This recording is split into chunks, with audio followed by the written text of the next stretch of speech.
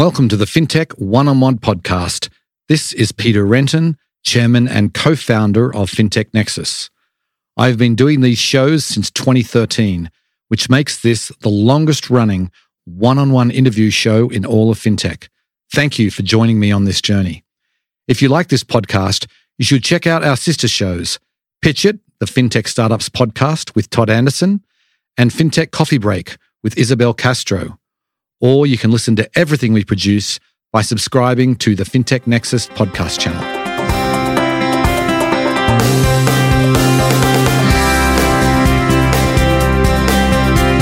Before we get started, I want to tell you about the many opportunities you have to reach the Fintech Nexus Fintech community outside of our main events. We do regular sponsored webinars on a variety of topics. We also produce in-depth white papers. We have advertising opportunities within our newsletters, website, and podcasts. We also do sponsored blog posts, dedicated emails, and much more. If you want to reach a senior fintech audience, then please contact sales@fintechnexus.com today.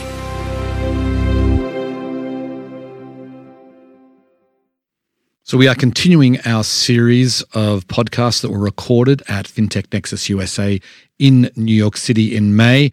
And this time it is Lex Sokolin, who is the founder of the Fintech Blueprint. He also works at Consensus. We cover a lot of territory in this discussion. We talk about the acquisition. The Fintech Nexus acquired Fintech Blueprint recently. We talk about a lot of different fintech topics. We talk about DeFi. We talk about AI. We talk about payments, self-driving money. Really cover some of the hottest topics of the day. Lex is one of the great thinkers in all of fintech, so I think you're going to really enjoy this episode. Well, welcome, Lex, back to the Fintech One-on-One podcast, recorded live here at Fintech Nexus USA. How are you doing today? I'm doing fantastic. Thank you so much for having me. Okay, so I want to kick it off by sharing a little bit about our partnership. We announced it on stage yesterday. The Fintech Nexus has acquired Fintech Blueprint, the newsletter. So maybe you, describe the newsletter for a little bit and tell us about what led to this partnership. Absolutely. So the Fintech Blueprint is a newsletter that covers the core fintech topics. It started looking at things like robo-advisors, neobanks, digital lending, payments technology, things of that nature.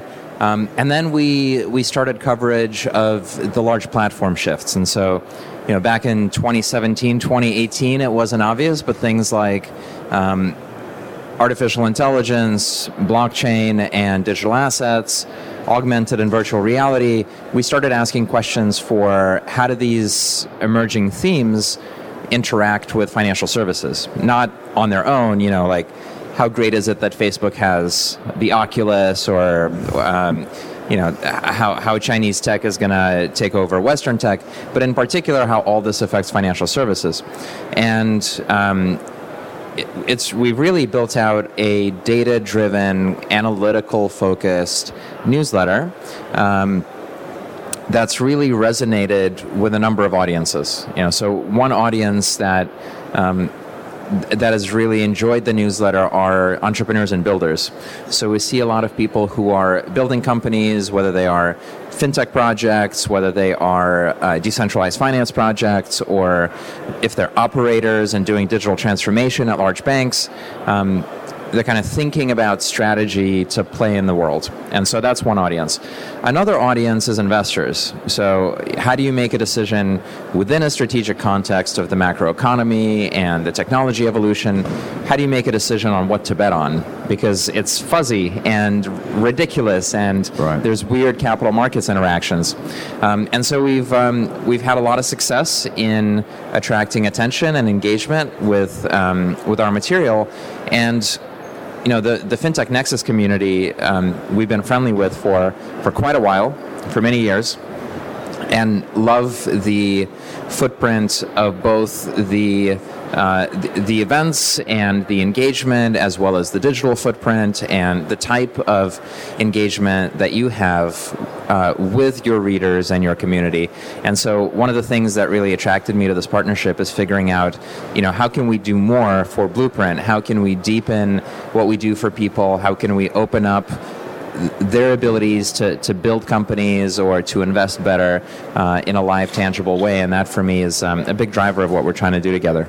Right, and we are so excited about what this partnership can bring. But I don't want to dwell on that. I really want to get into some of the most interesting topics of the day, and maybe we can start with. You talked about platform shifts in some of the. And a lot of the content that you do that you put out is focusing on this movement away from the traditional way of doing finance into a more digital, more real-time way. So maybe to start with, what are some of the broader themes that you're seeing in that shift?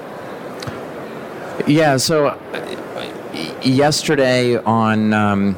In our conversation on stage, I kind of started talking about the current situation, which is obviously very challenging for companies and for people all over the world. And so it can be a little bit difficult to tell the science fiction story of what will happen in the future when so many companies are struggling for cash flow, when fintech valuations are down, from 20 or 50 times revenue to 2 times revenue, even when fundamentals are still good. And so it's a tough place from which to tell the story.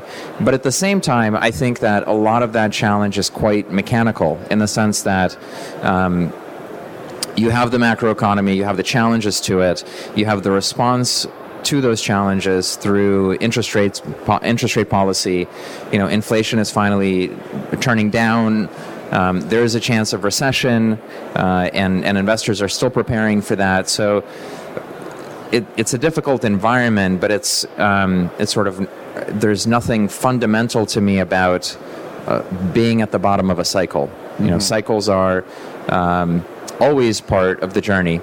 But on the fundamental side, there are things that are happening that are, just profoundly amazing. And whether that is the economic architecture of decentralized networks, the ability to run software at scale on open source rails for any asset class, now seeing things like layer 2s attached to blockchains.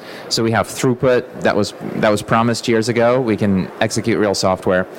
Or whether that's the impact of generative AI on knowledge labor and the ability to automate human judgment and integrate that into large language models.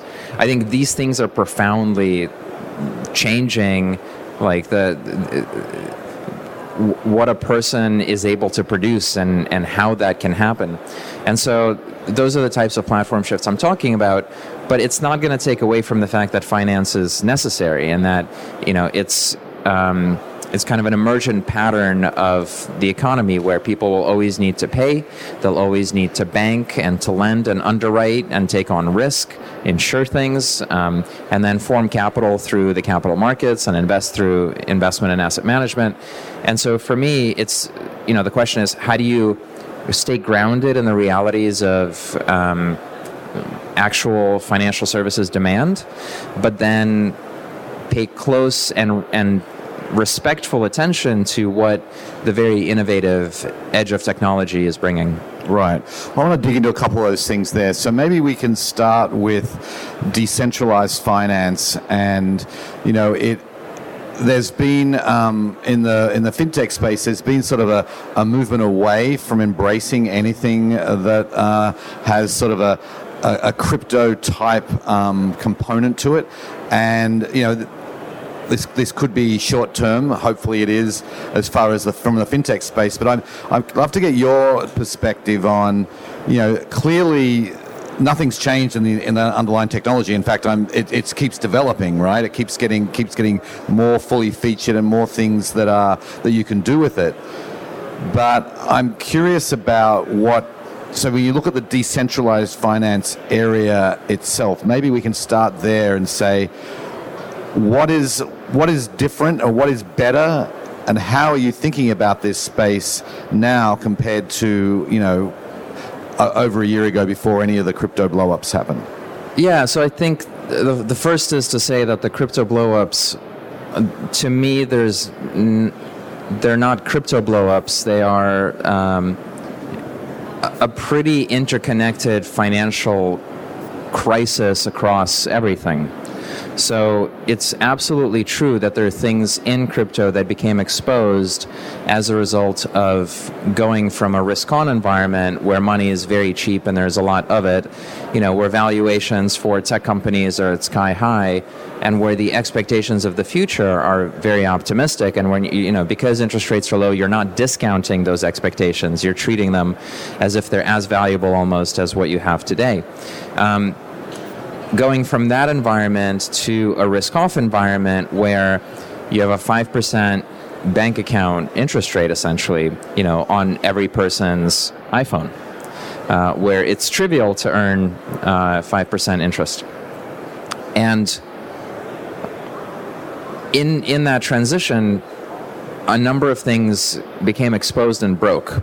And exposed in the sense that cheap money chasing opportunities receded. It left. And without the next financing or without the next set of investors, some of the sort of pyramid structures that we have, both in the crypto ecosystem as well as in the American banking system, become apparent, fragile, and fall apart. So, if you look specifically at crypto, you have a set of events that created a liquidation cascade, starting with the collapse of Terra Luna, then spilling over into Celsius and Three Arrows Capital, companies and asset managers that were levered up and exposed to that event.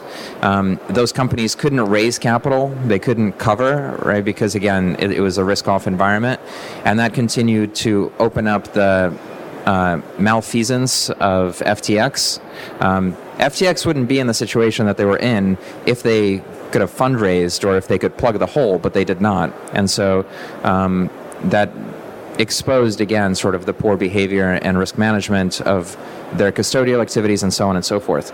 I mean, a very similar story can be told about the collapse in American banking, resulting from a very quick rise in interest rates and creating a bank run because the banks owned treasuries and mortgage-backed securities. Like the most secure things, the American government prints. The American government prints dollars which go into consumer accounts, which go into the banks, which the banks invest in American treasuries, and then the banks are seized by the U.S. government. So it's, these pyramids are everywhere. Anyway, I'm going on and on, but I think the point is that a lot of the speculation in the crypto ecosystem was washed out, and now what remains is a lot of focus on infrastructure. And as I had mentioned, the promise of what Ethereum and Web3 and adjacent networks, that promise that was made back in 2015, 2017 with proof of stake, so an ESG-friendly network that doesn't use Bitcoin mining type operations. The promise that was made about transaction throughput, so processing, being able to process as many transactions as a large card network like a Visa or a MasterCard. These things are in place. I mean, Ethereum has staking you both withdraw and deposit. Ethereum has many rollups. The rollups are processing millions of transactions. And so I think the infrastructure is ready for kind of the next generation of applications. Okay, so then it's ready, but it's not being adopted now by mainstream finance. What needs to bring it into that forefront? What needs to be done what everything that's been built, what you've described. Obviously, that's a lot of work that has been done over the last several years, but you've got obviously the US government is just making it very difficult for any US fintech or bank or crypto company to operate. So how are we going to, I mean, obviously it could happen offshore, I guess, but how are we going to bring what has been built into traditional finance? How are we going to bring those two systems together? So these are my personal views, just to start off.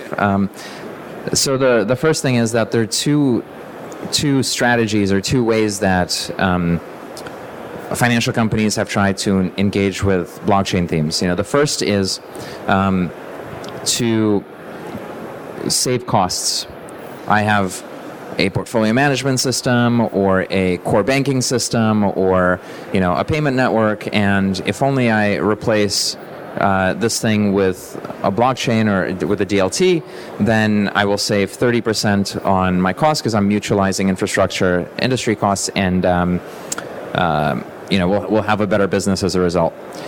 And so you have enterprise blockchains, you have private consortia, you now have Digital Asset launched a chain with a bunch of banks, and R3 in the prior generation had done the same. And so that's one direction. I think CBDCs can be kind of lumped into that as well because they're enterprise infrastructure.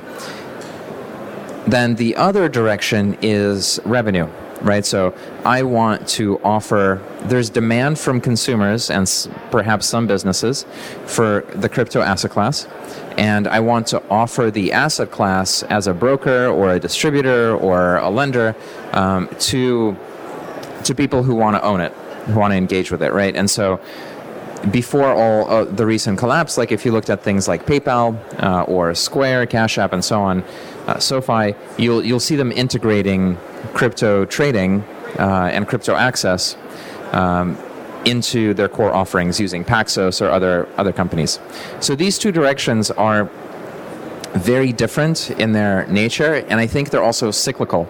So when crypto is popular, when Bitcoin was popular, everybody is there to trade Bitcoin. And then when that collapses, of course, nobody wants that. We just want blockchain enterprise. And then when you realize actually nobody wants to buy your security token offerings of whatever it is, laundromats in Malaysia that you can't sell to your high net worth clients, then it pivots back out, and then you have DeFi and NFTs and on-chain and OpenSea, and celebrities talking about Bored Apes. And when that crashes, we're back into the enterprise world, right? So now it's government chains and KYC'd layer 2s and so on and so forth. So I think it's a pendulum swing back and forth.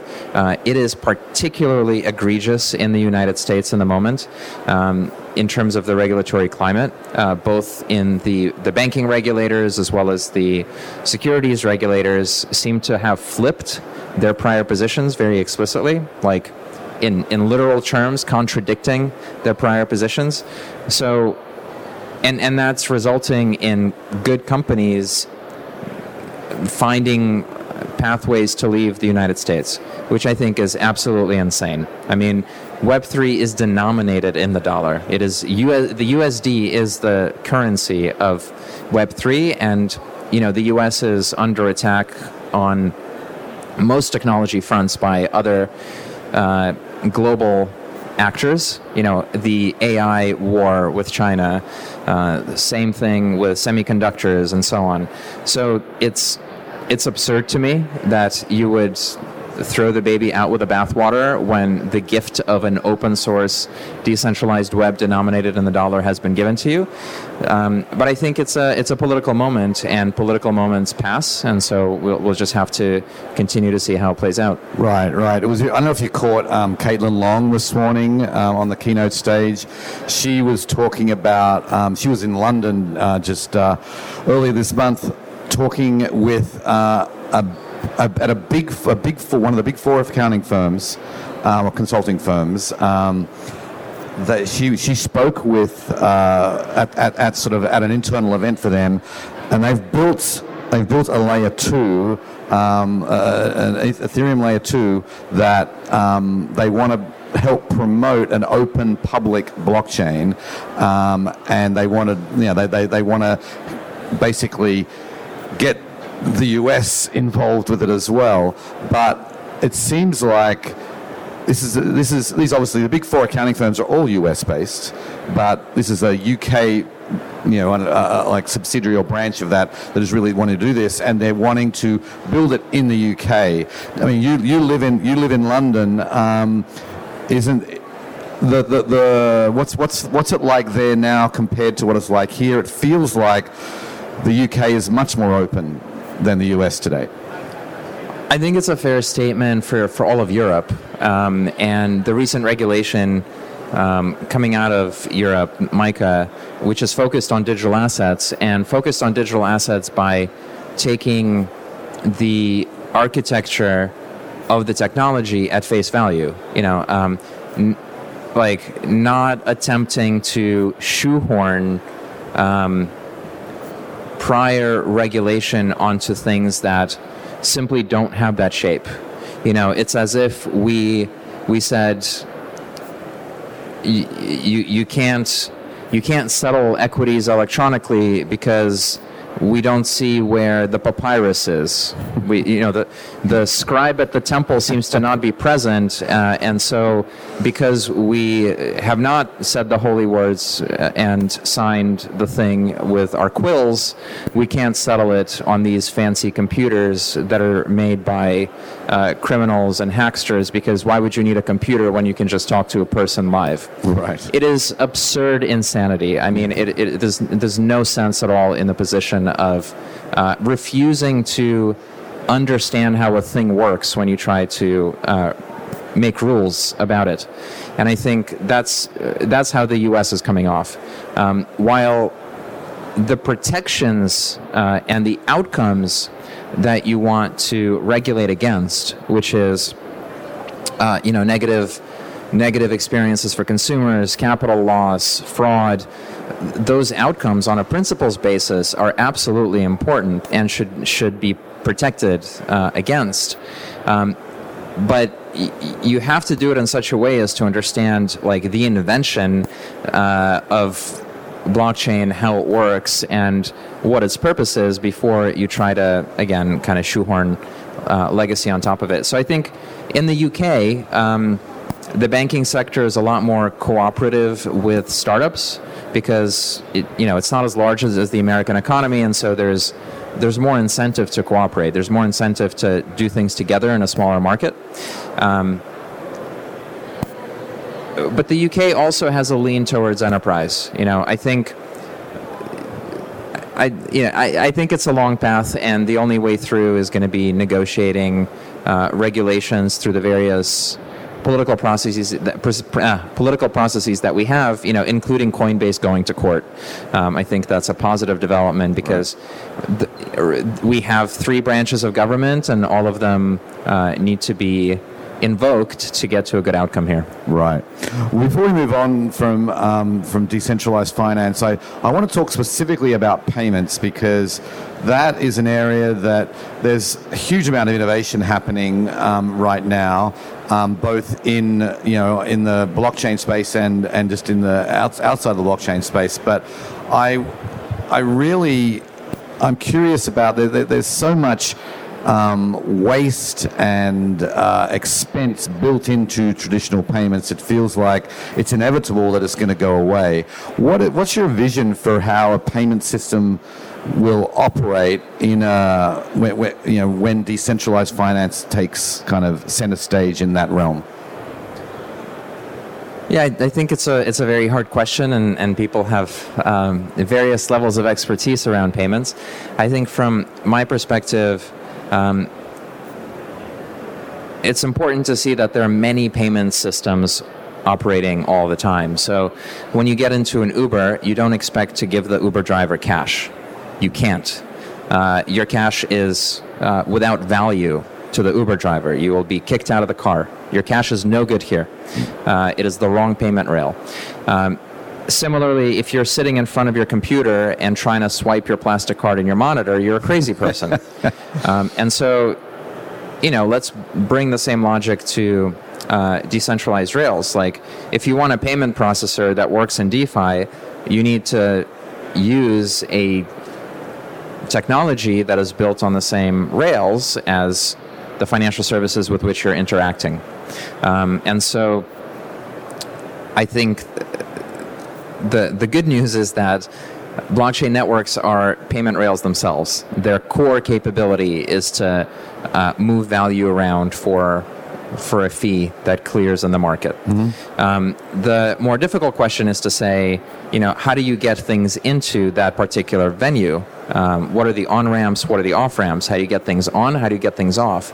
And by the way, this is a global payment rail, so every country has the same opportunity to use it. And of course, no country has the same payment regulations or expectations. So you have endless numbers of different on-ramps and off-ramps.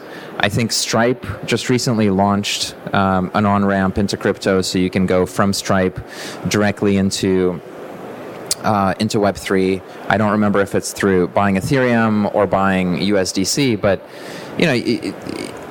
I think the connectors between the internet payment processors and gateways and Web3 are the first ones to be built, because these are at least digital nations that speak similar languages, not the same languages. I think the next challenge is going to be around big tech companies. So looking at Apple and Samsung and Google and so on, that all have a strategic interest in their digital wallet that is not a crypto wallet, right? And it's not a neobank, but it is a wrapper for traditional financial services.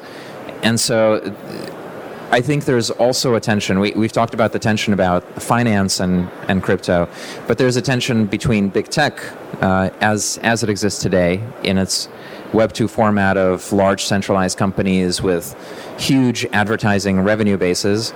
There's a tension between that and the vision that Web 3 brings, which is much more person-focused. So for each person, it's their data, they custody their data. It's their money, they custody their money. And companies don't get to access it. Companies don't get to hold it on your behalf. It's non-custodial. And so I think it'll be also a challenge to see how Web3-based payments interacts with the large distributors, the big tech companies. As for MasterCard and Visa and the other card networks, their positioning is that they're the network of networks.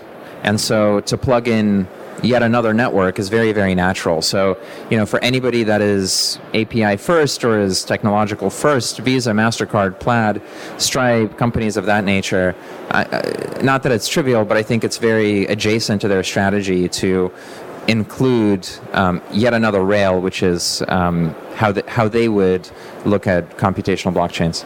Right. Okay, I want to switch gears a little bit and talk about AI, and I want to go back to something you said on your panel yesterday. You were talking about self-driving money, and I'd love to kind of get how you think AI, and it's been a lot of talk at this event about AI in all sorts of places, including our opening keynote. Marco Argenti from Goldman Sachs had some really interesting things to say.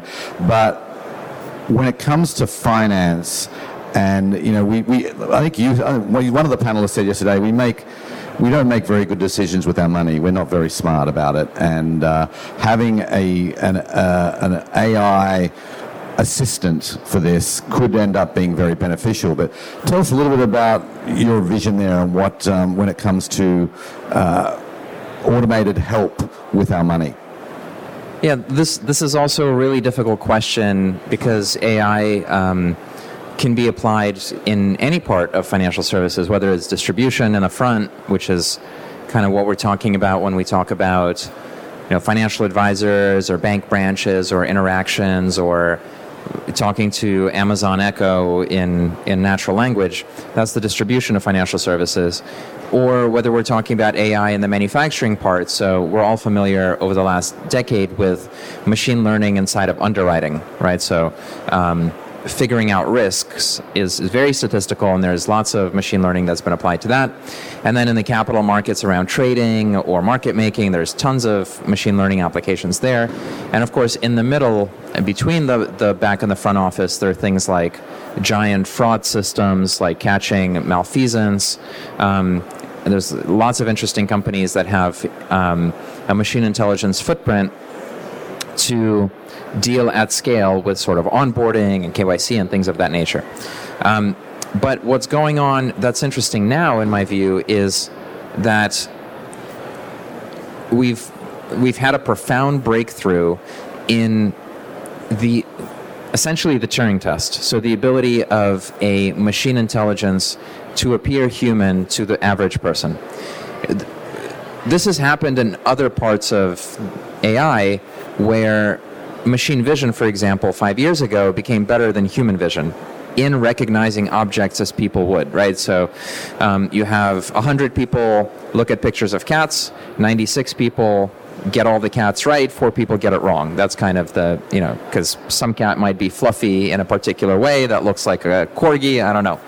And then machine vision got good enough that it's as good as 97 people getting the cats right, and that was amazing, but it wasn't obvious to some people that that's really scary, that a human sense is better performed by a math algorithm, or a math algorithm is able to fit mathematically around a human sense to generate the same outcome as an organ or as a brain function. And so large language models, which we have now, LLMs, are doing the same thing, but for speech generation that appears to us to carry some sort of human rational pattern, right? And that pattern is derived from the data set of the entire internet. So the billions of words of the internet that we're constantly adding to are feeding the mathematics, which are being fit around what looks to us like thinking. It's not actual thinking, but it appears to think. So the way LLMs work is they just predict the next word in a string based on the probabilities of all the words in the English language relating to each other based on this corpus of the internet. So it's like it's not like an individual human brain. It's like the brains of all humanity with a math algorithm on top that's trying to replicate what the average case would be. And then you can play with the different parameters to make it more creative, less creative, and so on. So bringing that back to financial services, I think the first point is there's just going to be raw economic impact. So in the way that industrial robots displaced a lot of physical work, machine intelligence robots will displace a lot of intellectual work. Creativity and empathy aren't gonna, it doesn't matter. We have a math equation that does creativity and empathy now. And so that's going to cause severe economic challenge. I mean, right now, we have IBM firing 8,000 people saying, we're just going to replace this with the math algorithm that does what you do. I think robotic process automation companies like UiPath, once they've integrated and plugged in this capability, will annihilate the back offices of many, many companies. If your job is to figure out how to take the facts and input it into the core banking system and make a decision on whether it's real or not, it's not going to happen. So dealing with that economic hit is one thing that finance could think about, right? What are the solutions for universal income? What are the solutions for lending for people who are out of work? I mean, these are financial problems, and they're going to for sure integrate with government solutions. So in the way that you had during COVID, lots of payments to small businesses to protect the small businesses from disappearing, the governments are going to be forced to deal with the economic impact of LLMs. The other sort of more narrow answer is sort of the role of the human-to-human interaction in the delivery of financial services. About 10 years ago, maybe 15, we started to see robo-advisors and neobanks. And those companies took the mechanistic part of what banks and investment managers do. Make an asset allocation, make an underwriting decision, and put it into software and made it self-service. Those interfaces are, they're computer interfaces. They're not like talking to an empathetic person that cares about you. They're just buttons. Well, now, instead of buttons, you have empathy on demand. You have creativity on demand, and it can be hyper-personalized to every single individual based on their search intent, based on their internet footprint, whatever you like. And so I think for a lot of the distribution part of the industry, in my view, we're just going to see large language models become the place where people buy financial services from. They're just going to get advice from it. We're going to have all these AI friends that give us all sorts of advice, and financial advice will just be one of the features that they have. Okay, so maybe we can close with, you've painted some interesting pictures here today. Maybe give us your kind of, like your optimistic view, or maybe just your view, it doesn't have to be optimistic, I guess, of what are the most sort of impactful technologies happening right now that are going to really, that you'll see, that you can see in 2 to 3 years, things are going to be very different. What are you looking at most closely? I feel like the stuff that I gave you is kind of it. I think the large language models are one. It's hard to tell exactly the impact, but I expect they will have an outsize impact in the way that the mobile phone had created the mobile internet. I think the AI interfaces will create a completely new sort of substrate in terms of how we interact with things.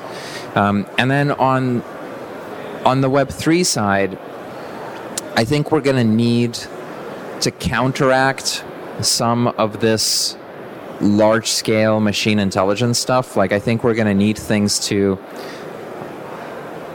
give us back the ability to own digital assets and digital objects, right? Because AI is kind of the extreme endpoint of social media and endless internet content.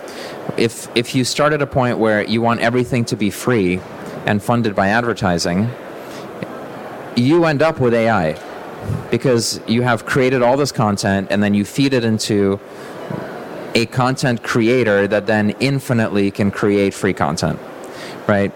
And if we let that run, you're going to have some very weird outcomes. So I think that what Web3 offers, which is to say, okay, in this digital world, there's actually some things I own. Like these robots that I'm training, I don't want Microsoft to host them on their servers. It's icky for Microsoft to have a digital twin of me that has all my logins, that is managing my money, and that can speak using my voice. I don't like that. I don't want Microsoft, or certainly Zuckerberg. I don't want them to have it, or TikTok, right?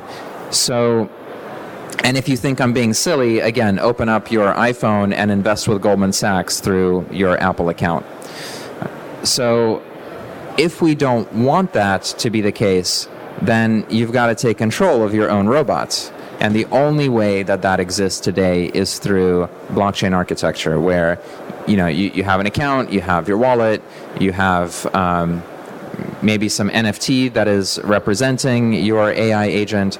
And so I think this stuff will start to interact, and it's hard to be precise with it because it's so science fiction, but at the same time, these technologies are here today, and that's where the venture investment is going.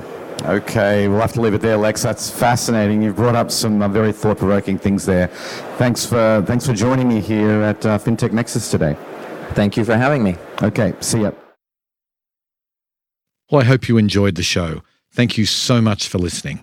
Please go ahead and give the show a review on the podcast platform of your choice and go tell your friends and colleagues about it. Anyway, on that note, I will sign off. I very much appreciate you listening, and I'll catch you next time. Bye.